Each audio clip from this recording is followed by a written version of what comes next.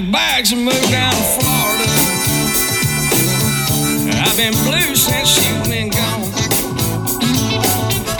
And this Bowling Green motel room is now my old Kentucky home. All right, welcome back to the Pinstripes to Camo podcast. I'm your host, Ben Smith. We're coming to you once again from the campus of William Carey University. Tonight, it's just me and Matt. Yep. And our special guest, Joshua Carney from Son of the South. Josh is an avid hunter outdoorsman. He's a conservationist. I froze up. He's got a television show. Does several podcast appearances. Pretty much anything outdoors, Josh is involved with it. We're glad to have him tonight. He's a native of Baton Rouge, Louisiana. He now lives in Nashville, Tennessee. Tried to make him an honorary Mississippian earlier. He turned me down on that, so we'll get to that later on. But Josh, man, glad to have you on the show tonight. Man, it is a pleasure. I am so glad you messed up that introduction so bad. That makes it so much better for me. Well, look, man. since well, Matt may want to make me the idiot of the week after that, but first things first on the show, we've got new idiots of the week, and as far as I know, none of us know these guys. I don't know, Matt, you want to? We're not gonna call their names out, but we'll just kind of lay it out, and I don't mind calling one guy's name out. It's pretty bad what he was doing, but yeah. So recently, Mossy Oak put out an article, and they had a podcast concerning this, and they really have an article that details what happened, and I was unaware of it until I got to reading. But the largest wild turkey poaching arrest in history happened in the great state of Mississippi here over the last year. I believe it took place.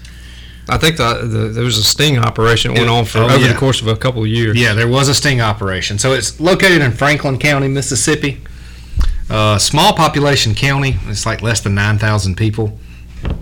And some rumors were going around. You know, we're hearing so-and-so can kill this many deer, this many turkeys. He's like the perfect, hunter. And I'll say he was the ringleader. His name was Kenneth Ray Britt Jr. of Wesson, Mississippi.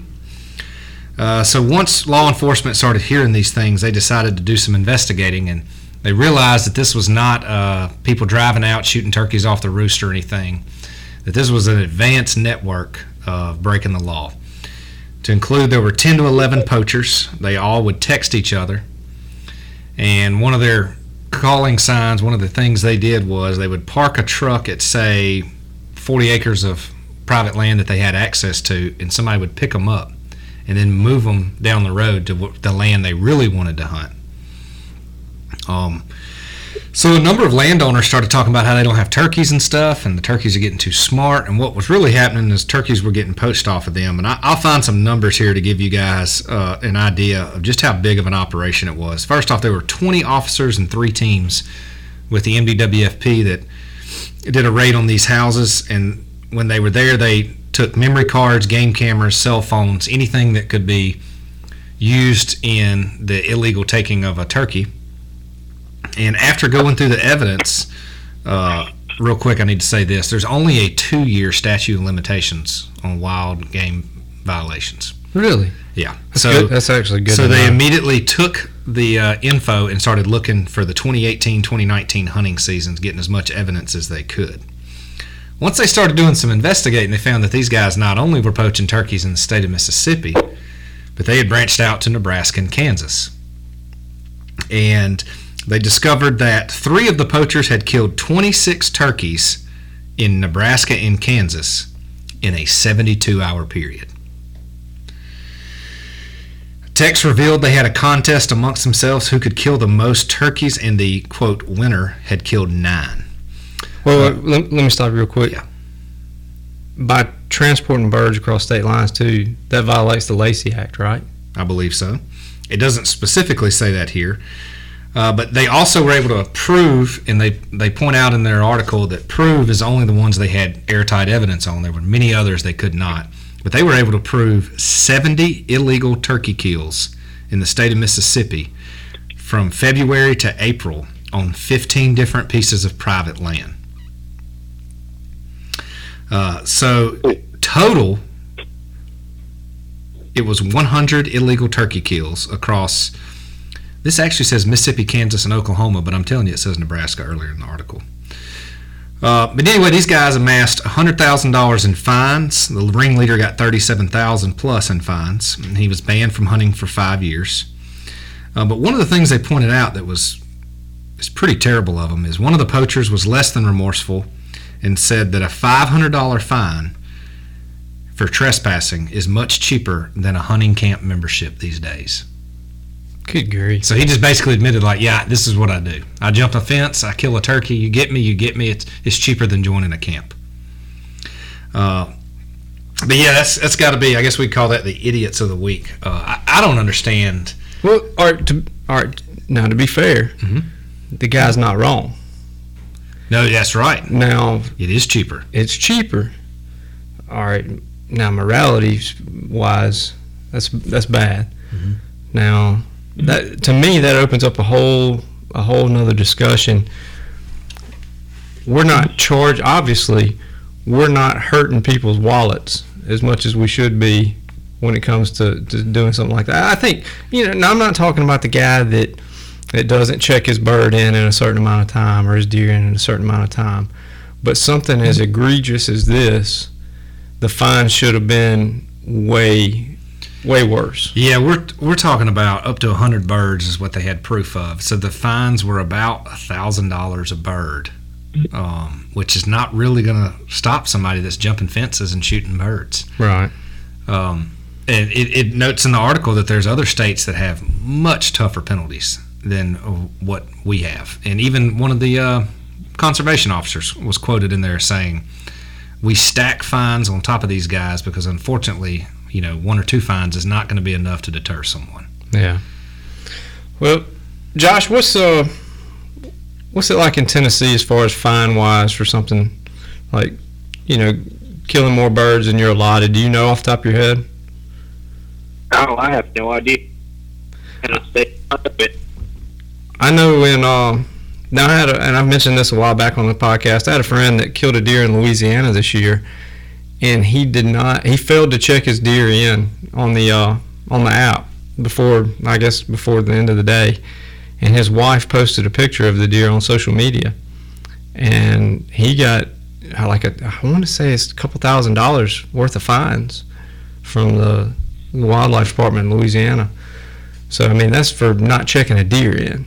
We're talking about killing hundreds of turkeys, illegally. Now, if I'm correct, I believe turkeys are federal, right? Yeah, I believe they're a federal. That's right. That's right. So they're looking at jail time then. I don't think they got it. I'm not sure how they didn't get it, but. Is this a case of these guys knew somebody that owed somebody some money, so they didn't? Yeah, I don't know. I know that they really, if you think about it, they really didn't get much. They trespassed, had to be hundreds of times across multiple states. Yeah. And I'm not saying $100,000 isn't a lot of money, but split up, there were 10 or 11 poachers total between them, so yeah, it's not as bad as you would think. You're talking about $10,000 worth of fines, and then can't go hunting for so long. One guy got a 5-year ban on hunting. One of the states I saw that had different rules, I think they said Oklahoma, was if you get caught doing that, I want to say, Mississippi's fine for trespassing is $500. It's $2,000 in Oklahoma, and if you're hunting and you're trespassing, it is a 1-year hunting ban. Wow. All right, now. You mentioned something earlier before we got on air that was a really frustrating part about it. How much of that money actually goes to the Department of Wildlife? The state of Mississippi's Wildlife and Fisheries Group is going to get $1,000 out of the $100,000. I have no idea how that works. I'm sure there's some kind of law written that fines go into some general fund, but they're only going to get about $1,000 to go towards MDWFP. And I guarantee you that the Department of Wildlife, Fisheries, and Parks in Mississippi spent well over $1,000 in their investigation trying to catch these guys to begin with. So they're not going to even recoup the money that they spent catching the guys. No, they're not. Yeah. And I think that's a problem we have. Absolutely, it's a problem we have with our Department of Wildlife. because you think about all the fines that are given out every day, every year. Not enough of that's going back into the fund. Well, Josh, did turkey season open yesterday in Tennessee? Yes, it opened yesterday in Tennessee. I'm actually in Louisiana now. I came down to visit some family, and a friend of mine had a wedding. I told her it better not be in turkey season, so I can make it. So I came down for a wedding, and I stayed here for a couple of days, and hunting here with the guys that actually got me into turkey hunting. And we had a pretty good hunt this morning. We didn't kill a bird, but we had a pretty good morning just hanging out and working birds and, just gathering old friendship again and all that fun stuff. So yeah, I saw your post on Facebook a few hours ago that showed you with those two guys. Have you had any success turkey hunting this year? No, that was my first hunt of the season. Oh, okay. Well, it's going about like mine is. No bird. Yeah. And I'll be honest with you, I didn't even tow the gun. I just went there, like I said, those guys put me on my first bird. They worked them in, and I was the one that carried the gun that time. And this time here, I was like, I'm gonna be the one that calls for those guys, and it didn't work out. So I still got some redemption to do. So we'll get it together. We'll figure it out. But I'll head back to Tennessee probably after this weekend. I got a buddy of mine. I just got a phone with him a minute ago. He's in Mississippi, and he's been trying to get a bird. And I told him I'd come up there and work a bird for him and try and get him to kill a bird, and I'll get back up to Tennessee and I'll go kill my birds in Tennessee. And after that, I'll shoot down to Oklahoma. I go hunt Oklahoma and Texas, and that'll be my season. How long does turkey season last in Tennessee? I think we are 6 weeks. Maybe 6 weeks everywhere. It's just different start dates. Yeah. Now, the guy you talked to in Mississippi, that wasn't Toller, was it? Oh my goodness! No, it was not Toller. Toller's on my to not hunt with list right now. Yeah, I love Toller. Toller's like a little brother that I never wanted. I think Toller's younger than me. Toller's like a little brother I never wanted when it comes to hunting. We get along great together. That joker would come in and shoot a bird from underneath it in a heartbeat.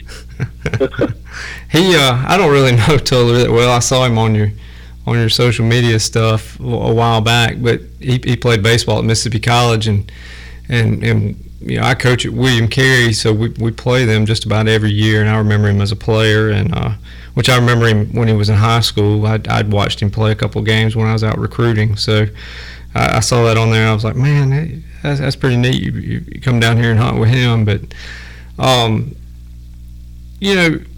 we went, I guess, 2 weeks ago, and since we were talking about jumping fences and poaching and stuff, we heard several different birds the morning that I went, and I had my cousin with me, and he was calling, and I guess the birds were henned up. We never even put eyes on a bird, but several different birds gobbling, and they all went onto our neighbor's place. And man, it would have been so easy to just hop a fence and go over there and kill one, but I don't know, thinking about that story with all those guys killing those birds all across the South, that's just not in me. I can't do that. I wouldn't feel right about it. I wouldn't feel good about it if I did kill a bird that way. So but man, the Mississippi turkey season is heating up.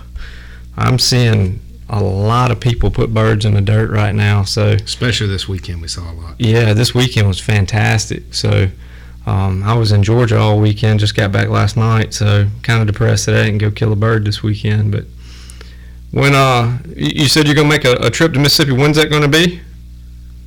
I talked to him. I just got the phone a minute ago. He's going to go up there this weekend, so I just think I'm going to go up there probably Friday afternoon and try and roost one, and hopefully we'll have a bird in the dirt Saturday. Like that, I'm not even hunting. I'm just going up there to call for him and try and work the bird for him. Yeah. And then, like I said, I'll get back to Tennessee and I'll start hunting my birds.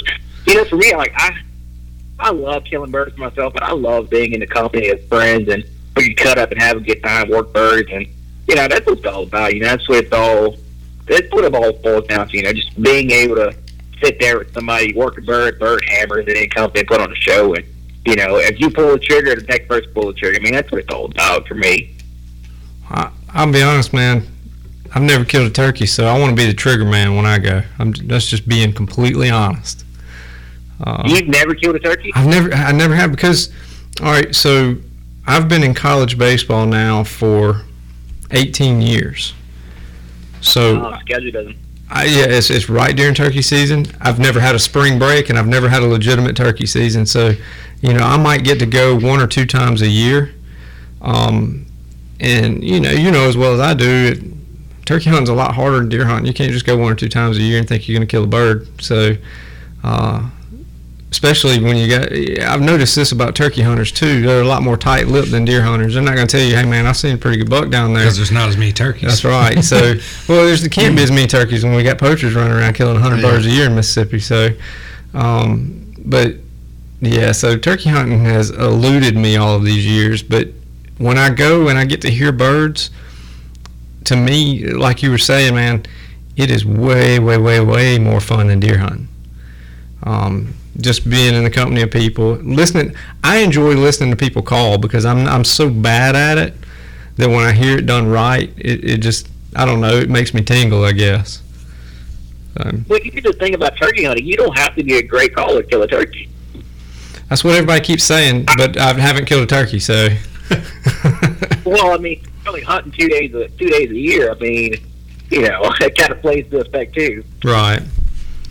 Hey, speaking of calling turkeys, Josh, what's your go-to? You diaphragm, call, slate?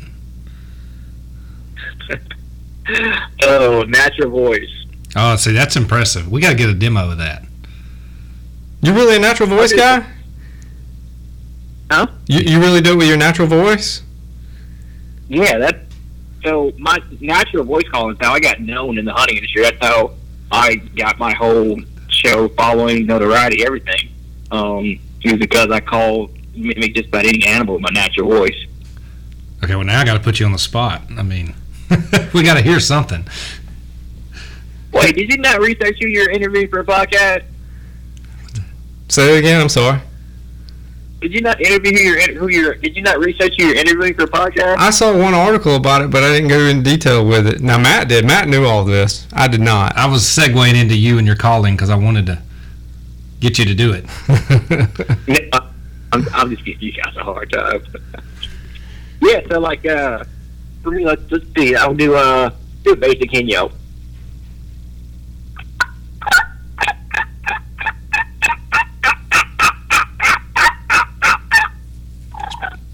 Oh, a little purr in there. That's good. Oh, That's man. Kudos to you, man. I can't do it with a call. Now, I say that. I mean, I do run natural voice a lot. Some mornings my voice isn't where I want it to be. That's like this morning. We hunted, and on the way to the spot, I'll go through my routine of calling on the way to the location where we're hunting. My vocal cords just to warm it up and all good stuff. Just kind of like a singer. And I was not feeling it this morning, so I threw a diaphragm in this morning. I ran a diaphragm, and, I love running a diaphragm. It's one of those things that, you can do a lot of different pitches and tones and cadence with it that I can't do with my natural voice. But I can come pretty close to a diaphragm or a box call with my natural voice. So when those mornings are right and my voice is crisp, I could stay right up there with the best of them on a call. And you can. How far? What's the furthest bird you've pulled down away? You think? Just calling with your natural voice. It depends on a day. Like I'll go out, I'll hunt Kansas, and it's so windy out there. Like I could probably F bird 80 to 50 yards. He'll hear me with my natural voice, but it just depends on the situation. Like if it's a cloud bluebird day, 150, 200 yards, bird will hear me. Oh man! All right. Now the thing that makes it even more unique, and the reason I want to get into this, because I think you're an inspiration to a lot of other people, is the fact that you're a paraplegic and you do all this. Kind of, man, tell us how that works, because I can't imagine the level of difficulty to do what you do. Just based off my own experience in the outdoors, it's difficult enough as it is. So, kind of take us through that if you don't mind. Man, I'm not going to sit here and lie to you. If you feel like you're having a hard time hunting as a quote-unquote able-bodied person, it's 10 times worse for me. Right. Like we hunted this morning. I came back down to a spot where I kind of grew up hunting, and I went there to look at it, and I couldn't even get into the place because there was a ditch that had to be crossed, and I just can't cross a ditch to get to where I need to go. So, I mean, there's a lot of levels of difficulty when it comes to hunting out of a chair. But I do have equipment that helps me get into the outdoors. I have a machine called an Action Track chair, and it's an electric wheelchair, but it has like strikes on it, like Bobcat or Bulldozer. It has strikes on it. Right. So it allows me to get into places that I can't get to with my normal chair. But still, there's levels of difficulty that comes with that. But it makes it so much easier for me to access places that I wouldn't be able to hunt normal.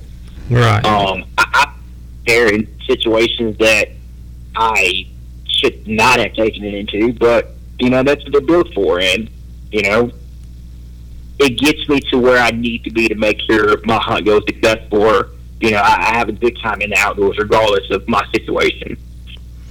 And I think that's what's amazing too, is it's so easy to be down and out about things, or the whole woe is me mentality, and then you see people out doing it, man, that just their situation is less than desirable, but they're getting it done either way. And for me, man, seeing what you're doing is very inspiring, not just from a hunting standpoint, but from a life standpoint. How long have you been confined to the chair? 2005, April 17, 2005. I was actually shot turkey hunting, and the funny story is, turkey is my favorite thing to hunt. Even though I was shot turkey hunting, like that is my bread and butter when it comes down to my favorite thing to hunt. I mean, I guess it's a love-hate relationship at some point, but that's just my go-to thing. It's something about turkey hunting that just makes me feel more alive each and every day. Knowing that the reason that I'm in a wheelchair is because of turkey hunting. Every time that I go out there, like, I respect that animal so much more. So when I do have the opportunity to kill one or call one in for somebody else, I mean, it's a matter of me appreciating everything that I've had to go through to get to that kill or that harvest for that moment. Yeah, that's cool. Yeah, look, Josh, this year I've turkey hunted, and I haven't even seen a gobbler. I've had some hammering in the woods, but nothing close to me. But I had 3 hens come within about 12 feet of me the first morning I hunted. And I was shook up for an hour. Like, I get that adrenaline rush? Yeah. Because I knew, I was like, they're going to see me. And they didn't. They did not figure out what I was. But I was thinking afterwards, I was like, I usually don't get that pumped up over a doe walking by me. Oh, man. I got 3 hens, and you're on the ground level with them, and they come, they come around, little cluck here and there, and, they're making that noise, and you're just like, man, it's sitting out in the open. But it worked out. They did not see me up against the tree, and that's amazing. So here's the funny thing, like, to go with what you just said. So for me, when it comes to turkey hunting, like hens, like I find Compost elective, but when it comes to me turkey hunting with a bow, I cannot do it. I freak out so bad, I shake so bad, I cannot do it. But going back to the fact that you said does, like, I can sit there and see a buck in the field and be Compost elective, and my mission is to kill a deer. But let a doe come out at 20 yards, and I got to go. I shake like a leaf. Oh, I yeah. don't know what it is about it, but we all target that big trophy male, or the turkey or buck. So those does or those hens, I've seen all of those, toms or bucks die. So, like, they're more alert than anything. Like, they're looking for things that aren't natural. So when it comes to that time to harvest one of those animals, like, they've seen it all already. Like, you have to be just, I guess, more aware when you're hunting an animal like that is, watch, the other deer get shot or the other turkey get shot, because, they kind of know the game. So, like, it's kind of like a game of cat, mouse, or chess at that point. Yeah, you mentioned archery. I've never tried it turkey hunting, but I love archery hunting deer. And to this day, I mean, I'm 38, and I know on October 1st, if I'm hunting and I draw back on a doe, I'm going to be shook after I release that arrow, even on a doe, because it's just different with archery. Well, for me, if I don't get really excited, something's wrong. It doesn't matter for me whether I'm shooting at a doe or a buck or a turkey or whatever. If I'm in the woods and it doesn't get my blood pumping, then why am I there? You know? Well, going back to those guys that had the largest turkey poaching deal in history, how do you enjoy that when you can't share it with people? Right. Like, I like it. I like sharing stuff. You know, everybody jokes on me because I'll kill a big deer. And, I saw your pictures on Facebook, you know. But, like, I like sharing that with people or taking pictures at the location it happened at. You can't do any of that the way they're doing that. No, well, and that's what I've said for a while at camp. Like, I won't shoot a buck that I can't tell everybody about. Yeah. Because I want to be able to brag about it. I have shot a buck before I didn't want to brag about. Well, that happens. That happens. But you got to eat it. Yeah. You know, I mean, number one, that animal deserves to be celebrated too, because I mean, it died for you. So if you can't get excited about it, you can't share it with your buddies, and you shouldn't kill it anyway. But oh man, yeah, I totally get the excitement of it. Now you're talking about shooting turkeys with a bow, and Hunter, the other guy that does the show with us, that's what he's doing this year. He's just taking a bow all year long, and I don't even know how. Like, I don't see how you can even make that work, because I can't figure out how you're drawing the bow back where the bird doesn't see you. In a blind. Do you hunt out of a blind, Josh? With a shotgun, no. I mean, so I'll be 100% honest. I've probably killed 3 turkeys out of a ground blind since I've turkey hunted, but it's different. So for me, I like to run a gun, and that sounds very weird, meaning that, you know, a paraplegic. Like, I love chasing a bird. So I don't want to be in a blind hunt turkey. I don't like deer hunting for turkeys. That's just not something that I enjoy. Yeah, I've never hunted out of a blind for turkeys. I haven't either. The guys that I've been with, they're 100%. I mean, these guys try to do it as natural as you can possibly do it, and you know, it's like you're saying, you're running and gunning with them. You're not ever sitting. So when it comes to like turkey hunting with a bow, I know some guys that do it without a blind. Like they'll make a makeshift blind and brush themselves in. But I mean, that's still hard. I mean, you have to wait for the bird to, you know, fan out and turn so he can't see you draw. But still, I mean, you're still taking a risk drawing back. You know, he can hear you draw back, or like you can make a move or a twig snap, stuff like that. There's a lot of variables that go to drawing your bow back on turkey compared to, you know, shooting with a shotgun. So I've got to ask this because I haven't seen it anywhere. Have you ever met Preston Pittman? I've been around Preston Pittman many times. Okay, I thought you probably had. It's when you were talking about getting shot turkey hunting and everything. I'm sure he's told you his stories from when he got shot turkey hunting down here.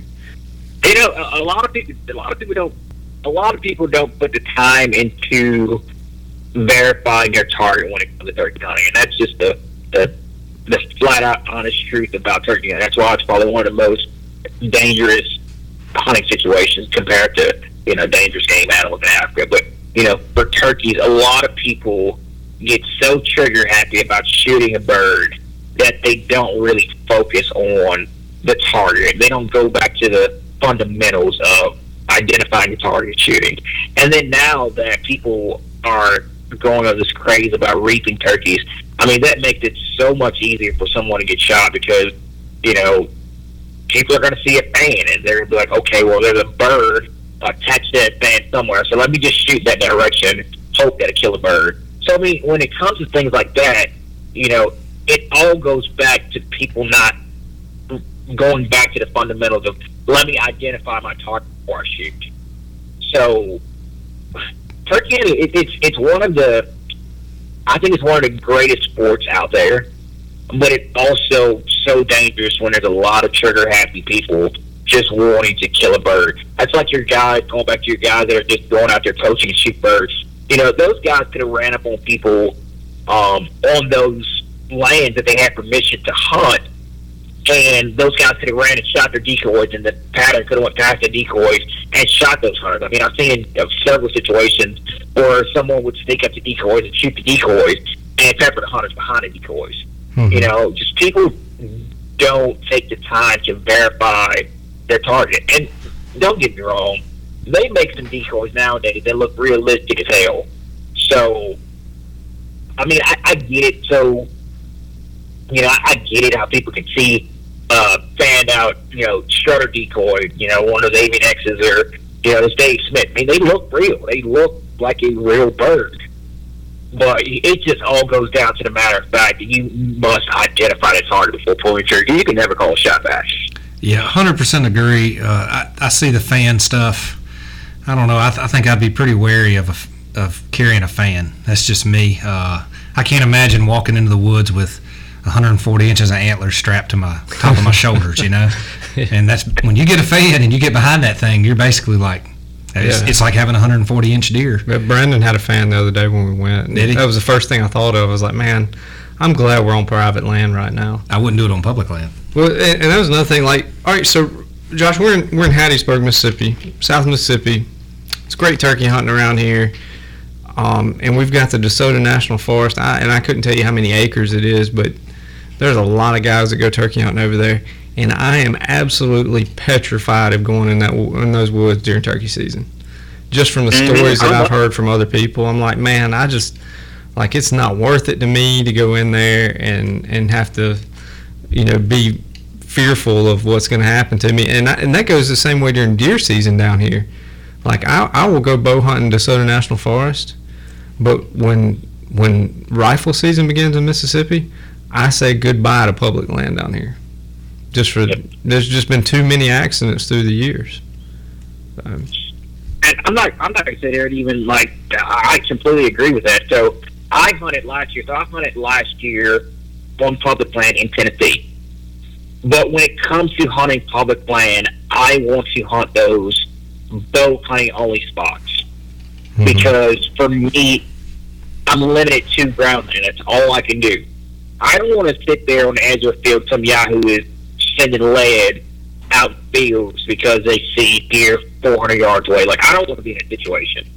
So I put myself in a situation where I'm comfortable, but it's still challenging for me. So I have to bow hunt on the ground, out of a wheelchair, on public land. Like, I'm making myself challenge. Like, I'm challenging myself to these elements.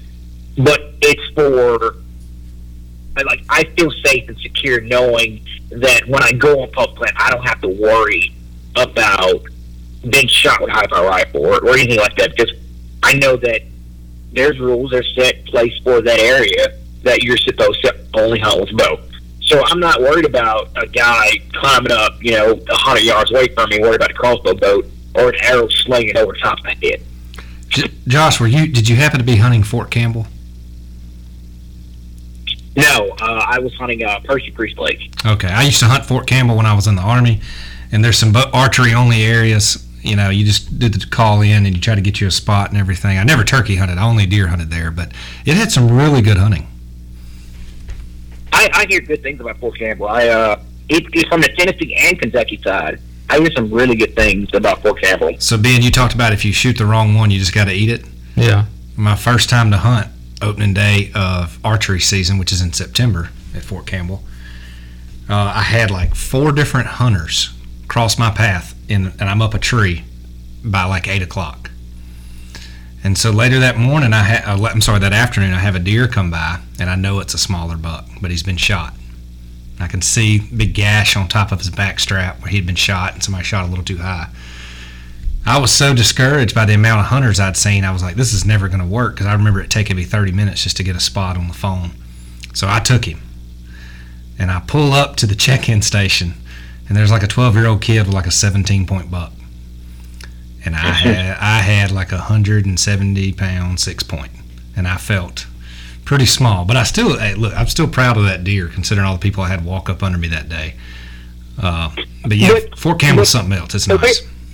The way I look at that situation, I don't feel like, as a sportsman, I don't feel like you made the wrong decision, because that deer had already been shot by another hunter, so there's no need for that animal to suffer. So, personally, I don't feel like you made a bad decision on that one. You know, the only regret I had is it's one buck, one doe. I mean, I get it, but like, how would you have felt? So, like, say if you did not shoot that deer, and you seen that he was shot, gaping wound, and you let that deer walk. I mean, I feel like that would play in the back of your head for so many days. Even if you killed another deer, you didn't kill another deer. I feel like that would still play in the back of your mind at some point. Well, hey man, I've got something I want to talk to you about, but we got to take a quick break, just for a second. And when we come back, I know you don't want to. I know you live in Nashville now, and you want to claim to be a Tennessean, but I'm going to get you back to Louisiana roots here in just a second. So we'll hear from our sponsors, and when we come back, I want to talk about some gator stuff. I'm Travis T-Bone Turner, co-host of Bone Collector and a proud member of Whitetails Unlimited. Do you have buck fever? You can ease the pain by holding or attending a Whitetails banquet in your neck of the woods. These action-packed events offer great food and prizes, guns galore, and so much more. 50 cents out of every net dollar raised is spent on projects in your hometown. Go to our website to find events and a field director for your area. Get started today and find a cure for that old buck fever. And oh Lord, it makes me smile. Wild Bill, your sauce makes my baby hot. You nailed it, son, this sauce really hits the spot. So grab your chicken, shrimp, boiled eggs, pizza, or a big pork chop. I'm gonna need that back. Wild Bill, your sauce makes my baby hot. Put some bills on it. Go check out Wild Bill's Sauce on Instagram or on the web at wildbillsauce.com. If you'll enter the promo code CAMO, you'll get 25% off your purchase. Once again, that's wildbillsauce.com, promo code CAMO. Looking for a lightweight rubber boot that doesn't break the bank but will stand up to the harshest conditions? Check out Lite Boots, L-I-T-E.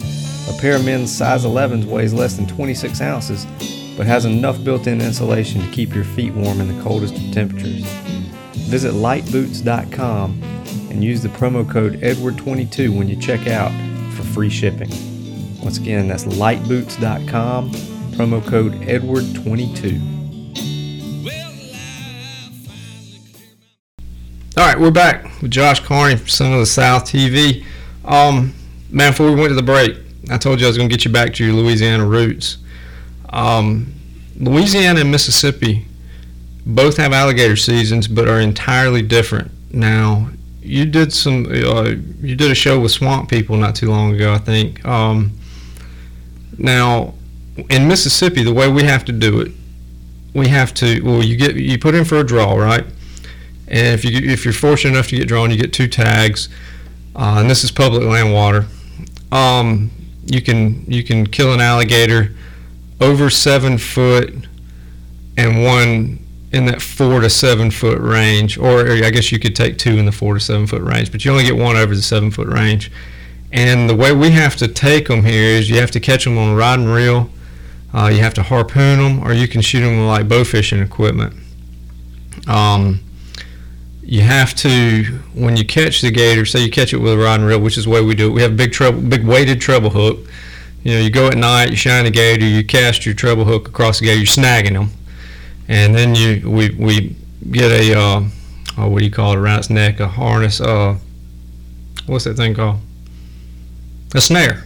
Oh. Get a snare. We snare it. You know, secure the alligator, and then we dispatch him with a shotgun.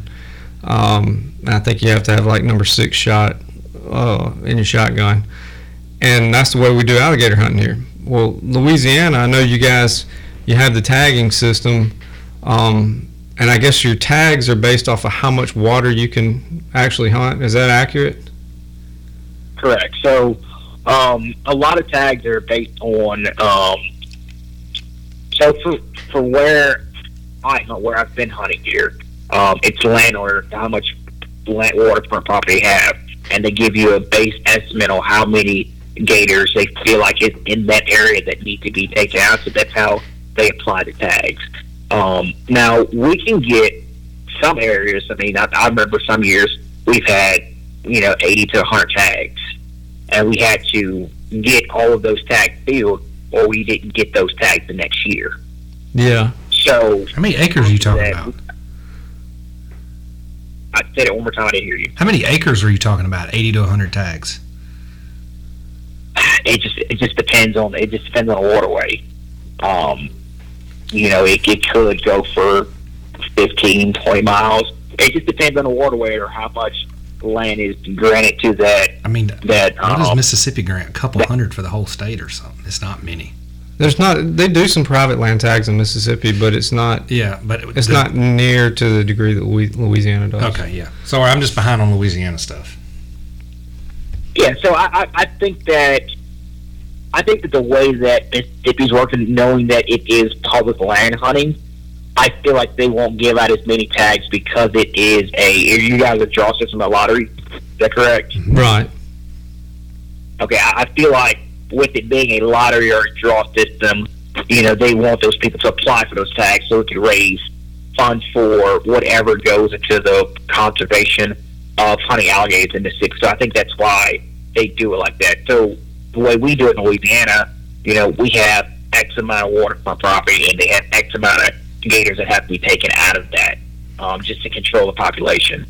But it's mainly private land. It's mainly land that is granted to a landowner. So that landowner gets those tags, and they can distribute those tags out to helpers, which would be the people that are actually going out and catching those gators.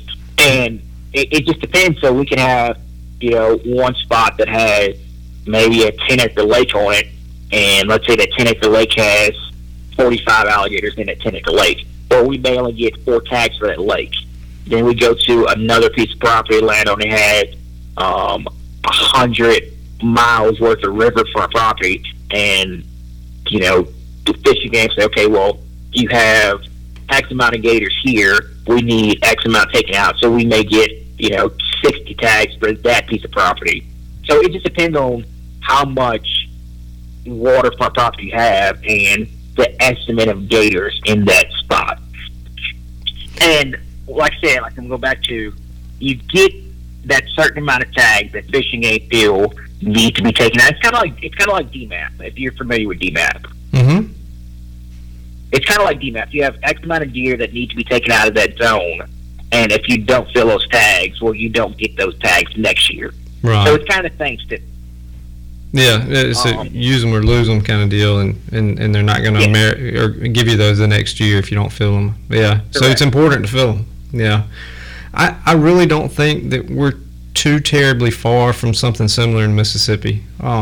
We issued 985 permits last year. 985 across the state. There's 985 alligators in a couple square miles in some areas. No, there is. and the bad thing about the way we do it is, okay, so we issue 985 permits. There are a lot of those people that put in for the alligator hunt that either don't have a boat, they don't have means, they don't know what they're doing, and we're not filling all of those tags year to year. And I think that's, the gator season in Mississippi is booming. I mean, it's a big deal now, but I don't think we're getting the tags in the right people's hands year to year, because we've got entirely too many alligators now. Now, one thing I do want to ask you, because I've always been curious. I've watched the Swamp People show, or I used to watch the Swamp People show. I used to watch it a lot before I really got into alligator hunting. Now, when we catch an alligator on a rod and reel, let him pull you around for 15, 20 minutes, whatever it is, before you finally snare him and tie him up and shoot him. Now, they, I don't know how to put this without getting you in trouble. They will put up a little bit of a fight at the boat, but usually they're fairly docile after they've been pulling you around for 15, 20 minutes. Now, when I watch Swamp People, and I know it's television, right? So you got to make it as entertaining as possible. When those gators, I've never hooked one. I've never had one where we hooked him, and he swallowed some chicken and he's got a hook in his belly all night. So I don't know how ticked off that alligator would be. Are they really as pissed off as they seem to be on TV? How can I answer this without answering this in a way to get the truck? They just lie, man. Absolutely, they're that aggressive that when they come out the water, to bite your limb off. That every one of them is at least 1,000 pounds. Every single one of them. Well, that's another thing. Like on the TV show, I was watching it. I was in a hotel room last year. I can't even remember where I was at. And Swamp People came on. I was watching it with a couple other guys, and they were like, "Oh yeah, Troy has got a 12-footer on the line here," and they shoot this gator, right, and they roll him into the boat, and it's like Troy and one other guy. How'd they get him in the boat? I'm like, man, I've rolled a 12-foot alligator in the boat with 5 of us before, and it was a hell of a lot of work. That gator ain't 12-foot, cuz. So, I don't know. I think what they do is really cool. I'd love to go with them to see how it's done because, like I said, we do it so different here. But, I mean, on TV, it looks way cooler on TV than it does when I go. Here's the thing, and like I will say this now, 100% those guys are actually out there catching gators. That's their job. They are actually doing that. That is 100% truth to it. Right. And let me break it down to a T. It is reality TV, and it has to be entertaining. So there are going to be things that are in there for the hype of it. Right. But that is how. I mean, that's how the show's made. That's just like if you go and watch, any other reality TV show, they have to do those things to keep that audience engaged and keep them active in that show. So the hunters are doing their job. They're not going through and being actors. They're being real life gator hunters, and they're doing their job. Right. Okay? When it comes to TV production, the production company is actually doing their job. And their job is to make those hunters look like they have a extreme lifestyle in the swamp, and they do a great job of that. No, am I going to say of that is how it actually goes when it comes to gator hunting and being in the swamps, Louisiana, and all that stuff? A lot of stuff is hyped up and built because it's reality TV. Right. But there are a lot of situations that do happen there, that are as real as possible. I mean, like there's some situations that you just can't make up, you can't produce, no matter how you try to do it. Now tell me this: when you're hooking gators like that, or they're swallowing the hook, to me, the way we do it, because you've got them snared, you've got them locked down at the boat before you ever shoot the gun. All right. For them, to me, I could be wrong, you can correct me, it just seems like you've got a hold of a trot line string in one hand and you've got a shotgun in the other hand, and that would be, there's some danger to that. There's a lot of things that could go wrong with that, to me. So I've gator hunted for years, and in a sense, there are dangerous factors when it comes to gator hunting. But it all goes on to your person handling that line and handling that gator. It's just like, those guys that are professional stake handlers.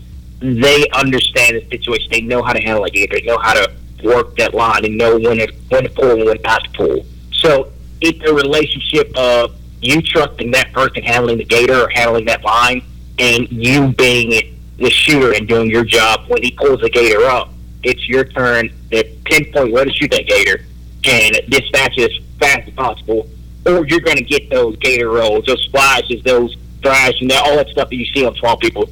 And that's when the alligator is actually agitated. He's pissed off. Like, he's not wanting to be on that line anymore. So when you get those things, those action shots, and those gators are fighting and all that stuff, that's actually because they've worked that gator to that point. Now, you will get some gators that are fresh and they have just hit that line. So when you pull them up, they're ready to fight. I'm not going to say every gator that we pull up is just like, okay, you know, he pops up to the surface and you shoot him. That's not the case. You're going to have those gators that are super fresh when you pull him to the surface. Like, he's ready to go, especially if he's a big gator. Like, he doesn't want anything to do with being pulled up to the surface against his will. Like, as an animal, it is his job to escape danger. So when you get those situations when those gators are fighting, splashing, and thrashing, and you get the cameras all in its face, and like the gator is, you know, biting at the camera, stuff like that, they're making that animal do that. You know, that's not a normal action for the animal. They're making it for TV. Well, we had one night. We caught a 12-footer one night, and he pulled us around for quite a while before we got him to the boat, and we got the snare on him, and we had harpooned him one time too, and he started rolling at the boat, and he lurched up and bit the like the rubber bumper thing that goes around a boat, and he just peeled it all the way down off the left side of the boat. And I was like, man, this is just like Swamp People. Finally, I had it. The owner of the boat was not having a good time. It was Matt Alliston. So he was probably not happy with that part. Matt's so easygoing, you can't shake him. So, and we'll have to get him on the show sooner or later because he's the gator guy, man. Well, Josh, what is your favorite outside of turkey hunting? What's your favorite hunting?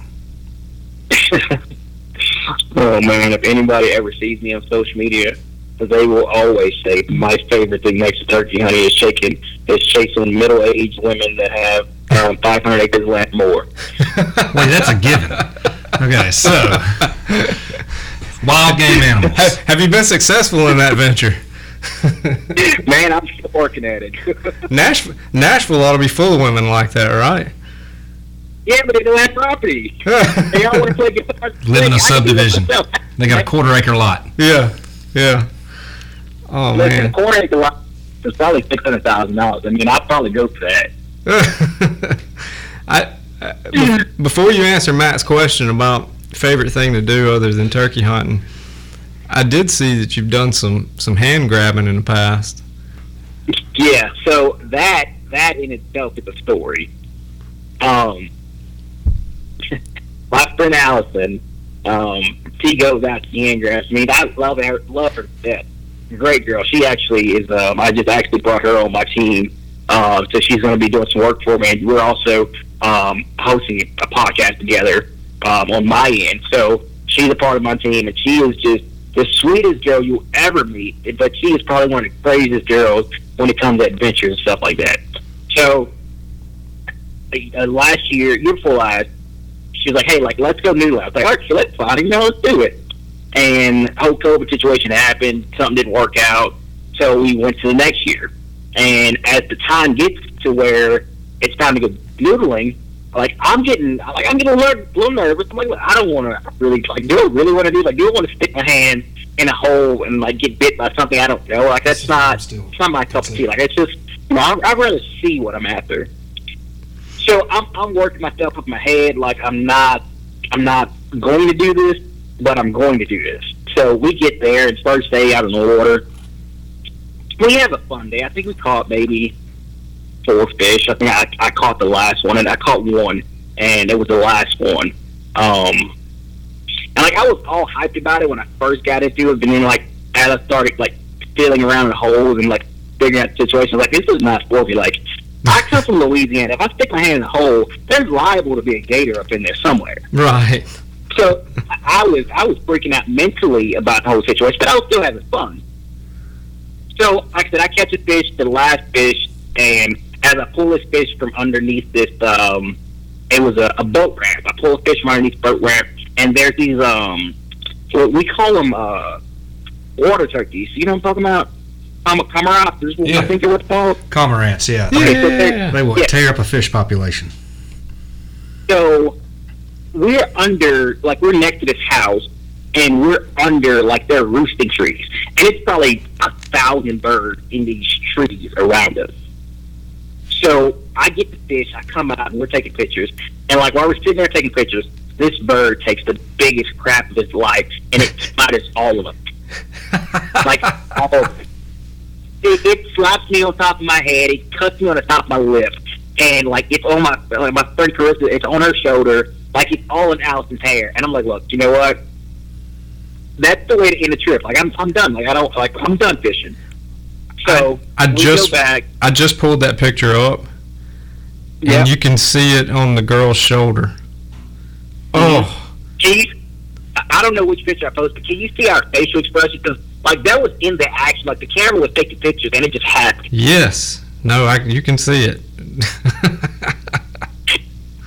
So yeah. after we go back, and it's one of those moments like, well, say, well, let's do it again. So we're supposed to do one day. So they're like, let's go again tomorrow. I think, you know what, that's fine. We'll go tomorrow. I don't have nothing. Let's go. So it's me, Allison, and the guy that guided us. His name's Spencer. It's me, Allison, Spencer, and his daughter. And we're all out there. We get to the first hole, and the first hole has 2 catfish in it. And at this point, like, I'm still worked up from yesterday, so I'm nervous. I'm like, no, I'm just going to sit in the boat and just chill out, enjoy myself. First hole, you guys enjoy. Don't worry about me. And Allison, she's like, no, you're getting out the boat. We're going to throw you in the water, and you're going to catch fish. And I agreed to it. Don't know why, but I agreed to it. Man. After this podcast, I'm going to send you a video link. Yeah? It's posted on TikTok. Have you seen the video yet? I have not. Okay. It is probably the funniest video I've ever done because it was so surreal and I was absolutely nervous. I wasn't terrified. I was just nervous. So we get to this hole and it's in the bank. Like, it's in the embankment. Mm-hmm. And I'm sitting on a rock and the fish is underneath the rock that I'm sitting on. And like I said, my face is just about in the bank. And I'm thinking, okay, well, I'm from Louisiana. Like, there's probably a water moccasin or a snake up here somewhere. So, and I'm sticking my hand underneath this rock underneath me. And I don't know what's in this hole. It could be a snapper turtle. It could be anything.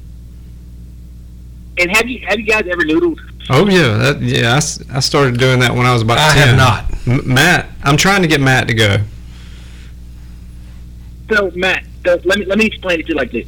So, when you stick your hand in this hole, like, you're feeling a very soft, sandy bottom, and it just feels clean. It's like you're in the ocean, like say Panama Beach or something like that, and you're in the water, and like it feels that just sand, like there's nothing there. It just feels like sand because the fish have cleaned it out. So it feels natural, like it's nothing to worry about. And then all of a sudden, your hand fits on something big, gushy, and squishy, and you don't know what the hell it is. That's when you freak out. And then when that big, gushy, and squishy like immerses your hand in its mouth, and it feels like somebody slaps your hand in the car door, like that's when you start worrying a little bit. So for me, that's what happened. I went in there and I was in character mode. I was like, I'm going to be like Steve Irwin, like I'm going to go in this hole and catch this big catfish and blah blah blah. And as I'm like being in character, this fish bites me, and like I completely lose character, and like I start freaking out. I went from Steve Irwin to Kevin Hart. Like I'm freaking out. Hey, were you with an Allison Hunter on this one? Yeah. That's the video I'm watching on TikTok right now. Sound off, of course, but I can see some facial expressions. Listen, you have to turn the sound on, and it is the funniest thing you will ever see in your life. I mean, this fish bites me, and Allison, like, did it bite you? I was like, yes, Allison, it bit the hell out of me. Like, it bit the living hell out of me, Allison. And, like, so at this point, I'm like, look, I just want to go back to the boat. Like, the boat's 50 yards away. I'm paralyzed. I can't swim. So, like, I got to, like, crawfish my way in the water, like, my butt to the bottom. And the boat's a little too far for me to, like, actually get back to it now. So, like, now I'm stuck. Oh. So, like, it's either get this fish or get this fish. Man, you got to get linked up with Hannah Barron. Have you ever met her? Yeah, so I've been around Hannah Barron. Actually, I've posted a video. So we were at NWTF this past February, and I have my track there, and I got a buggy, like a little cart that goes in the back of the buggy, and there's a video of me, Hannah Barron, in my cart, and I'm pulling her around the trade show. I'm pulling her around, and we got this dog called Praying Dixie. It's a blue stick hound, and she does like all these prayers and tricks, and she's in like a little RC car driving around following us. That's the funniest thing ever. Well, that's what. All right, we need to do because hand grabbing season's coming up in about a month. There's a season for this? Yeah. Oh, in Mississippi, it starts like 1st of May and runs through the end of June. So it's illegal to do it any other time? Well, yeah, but the thing about it is there's not going to be fish in there during the other times of the year because they go in there spawning. I got you. That's what it is. But man, we need to do we just need to do an entire noodling episode, and we get Hannah Barron on here, and there was one other person. Gosh, I can't think of his name. He's big into it. I'll think of it later anyway. Dude, we got to do that. So the guy I just booked a trip with for this year because I was, dumb enough to book another trip. So the guy that we're going with is Holt Hooker. He's out of Mississippi. He fishes Mississippi. He actually runs some boxes with Hannah and Jeff. Okay. So that's what we're going with. He wants to go in May, and I just think that's way too cold for me to be in the water. That water's cold in May, man. I usually don't go till after the 1st of June. Yeah. And we do it the way I've done it. Like my uncle got me into that when I was a kid. I mean, I probably wasn't. Oh shoot, I was 7 or 8 years old when I first started doing it with him, and we didn't have boxes or anything. We just like you're talking about. We'd fish boat ramps, or he'd know where there was holes in the river, and we've got a log, and I can't say too much about it. It's on a river here close to Hattiesburg. It's a hollow log that has been there for 20 years, and if you're going down the river, you don't know it's there. And we fish that log every year, and we'll catch a couple fish out of it at 45, 50 pounds every year. Cool. I caught one out of it 2 years ago. I took my daughters with me, and I took my dad. My dad won't do it. My dad will go and watch, but he won't do it. And I took my daughters and my dad with me, and we caught a 47-pounder out of that hole. And which was really cool because I've started fishing that hole with my uncle, like I said, when I was 7 or 8 years old. And here I am now, I'm 35, 36 years old, and I'm catching fish out of that same spot with my daughters, so it's pretty cool. But yeah, man. I'm not even going to sit here and lie to you. Like, I do not want to catch a fish that's over 40 pounds. I feel like in my situation, that's a lot for me to handle with no legs. Like, I feel like I'd be some bobber at that point, and like you would just see my legs and butt floating on top of the water, and like the rest of me is under the water as the fish takes off of me. Well, look, man, this log that I'm talking about, this particular log, it goes back in there a pretty good ways. We'll just hold you by your legs and shove you up in the hole and let you bring the fish out. We'll pull you out with the fish. Well, here's the thing: you don't know if I have the fish. Like, I can't kick you and let you know that I have fish. We'll be able to feel. You can hear it, man. All right. So when you went and you go underwater, you can hear that fish bumping around in there. So either you or the fish want to be bumping around. We'll get you out of there. Man, like, listen. Like, in my first episode with Swamp People, when they called me to do the show, they're like, hey, like, we want you to call an alligator. I said, oh, yeah, that's fine, that's cool, And then they gave me the layout of how the scene was going to go. They're like, oh, we're going to let you drive your tractor through the swamp, and we're going to meet the guys on the other side, and you're going to set up in the middle of the swamp, and you're going to call in an alligator to you. And I was like, you know what? That actually sounds like I'm the bait. It's like, yeah, basically pretty much. Like, now, in the noodling situation, I still feel like I'm the bait in every situation. Well, you shouldn't be the world-class caller, man. Oh, tell me this now. Can you call an alligator? Like, is that even possible? I can call everything except my egg bite. That's good. That's good. Oh, man. Well, look, we're about out of time tonight. Dude, we gotta have you back. This is too much fun. Let's do it. I tell you what, let's figure out a time, and I'll see if I can gather one of my crazy friends, and hop on. And heck, I might even get out and hop on, and we'll go into details about that noodling trip and some other fun trips that we've had together. Let's get a noodling trip together. Let's make that happen. Let's do it. We'll start working on that after we get done tonight. And I tell you what, let's do a noodling trip together, and then after that trip, we'll go back and do a podcast while it's still fresh on our minds, and just go all in on it. That sounds perfect. And we're gonna make Matt go with us. I'll try it. Matt, listen. How bad do you feel that the paraplegic is going to outfish you? Like, to get with no legs. Like, that's like that Cat Williams skit. Like, you're going to get beat by think he had an unfair advantage. Like, the guy with no legs has an unfair advantage, Matt. Yeah, that's right. He talked about what was that Cat Williams? He was talking about Blade Runner. Oscar Pistorius. That's what it was. Yeah, that's what he was talking about. Yeah. Yeah, you're going to outfish me. I've never tried this, but I'm willing to try it.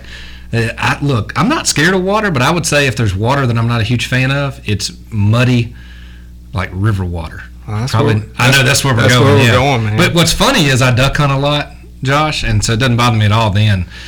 We dodge Asian carp on the way in because they'll be jumping all around the boat, but outside of that. Look, Matt is and I've said it before, Matt is the poster child for Mississippi Sportsman now. He's all over their magazines and social media stuff. So he's got to do the noodling thing. I killed a couple good deer, but I say we go noodling, and I'll take pictures if I catch one. It's a date. We're doing it. Hey Matt, you know what helps me get through that fear factor of being in that muddy water? What's that? This is a joke. I know. I'm waiting on the punchline. It's drinking water that's already brown. It's called whiskey. Yeah, that's good. I like it. Josh, man, thank you so much for coming on and doing this. This has been a lot of fun. Anybody that's listening, you need to go check out Josh Carney. He's on Instagram, Son of the South TV, Facebook, YouTube. Man, you name it, he's done it. Josh, next time we're gonna have a really good discussion about Matt catching fish noodling. So I'm looking forward to it. Absolutely, it's gonna be one heck of a story. Guys, thank you so much for listening. Matt, you got anything else tonight? I don't. Josh, been a pleasure. Josh, thanks, Thank you, man. guys. It was a pleasure. While you're scrolling through Facebook, check out Mr. Nice Guy Food Truck and Catering. Also, a special thank you to Jason Justice of Orange Beach, Alabama, who provides all of the music for the Pinstripes to Camo podcast.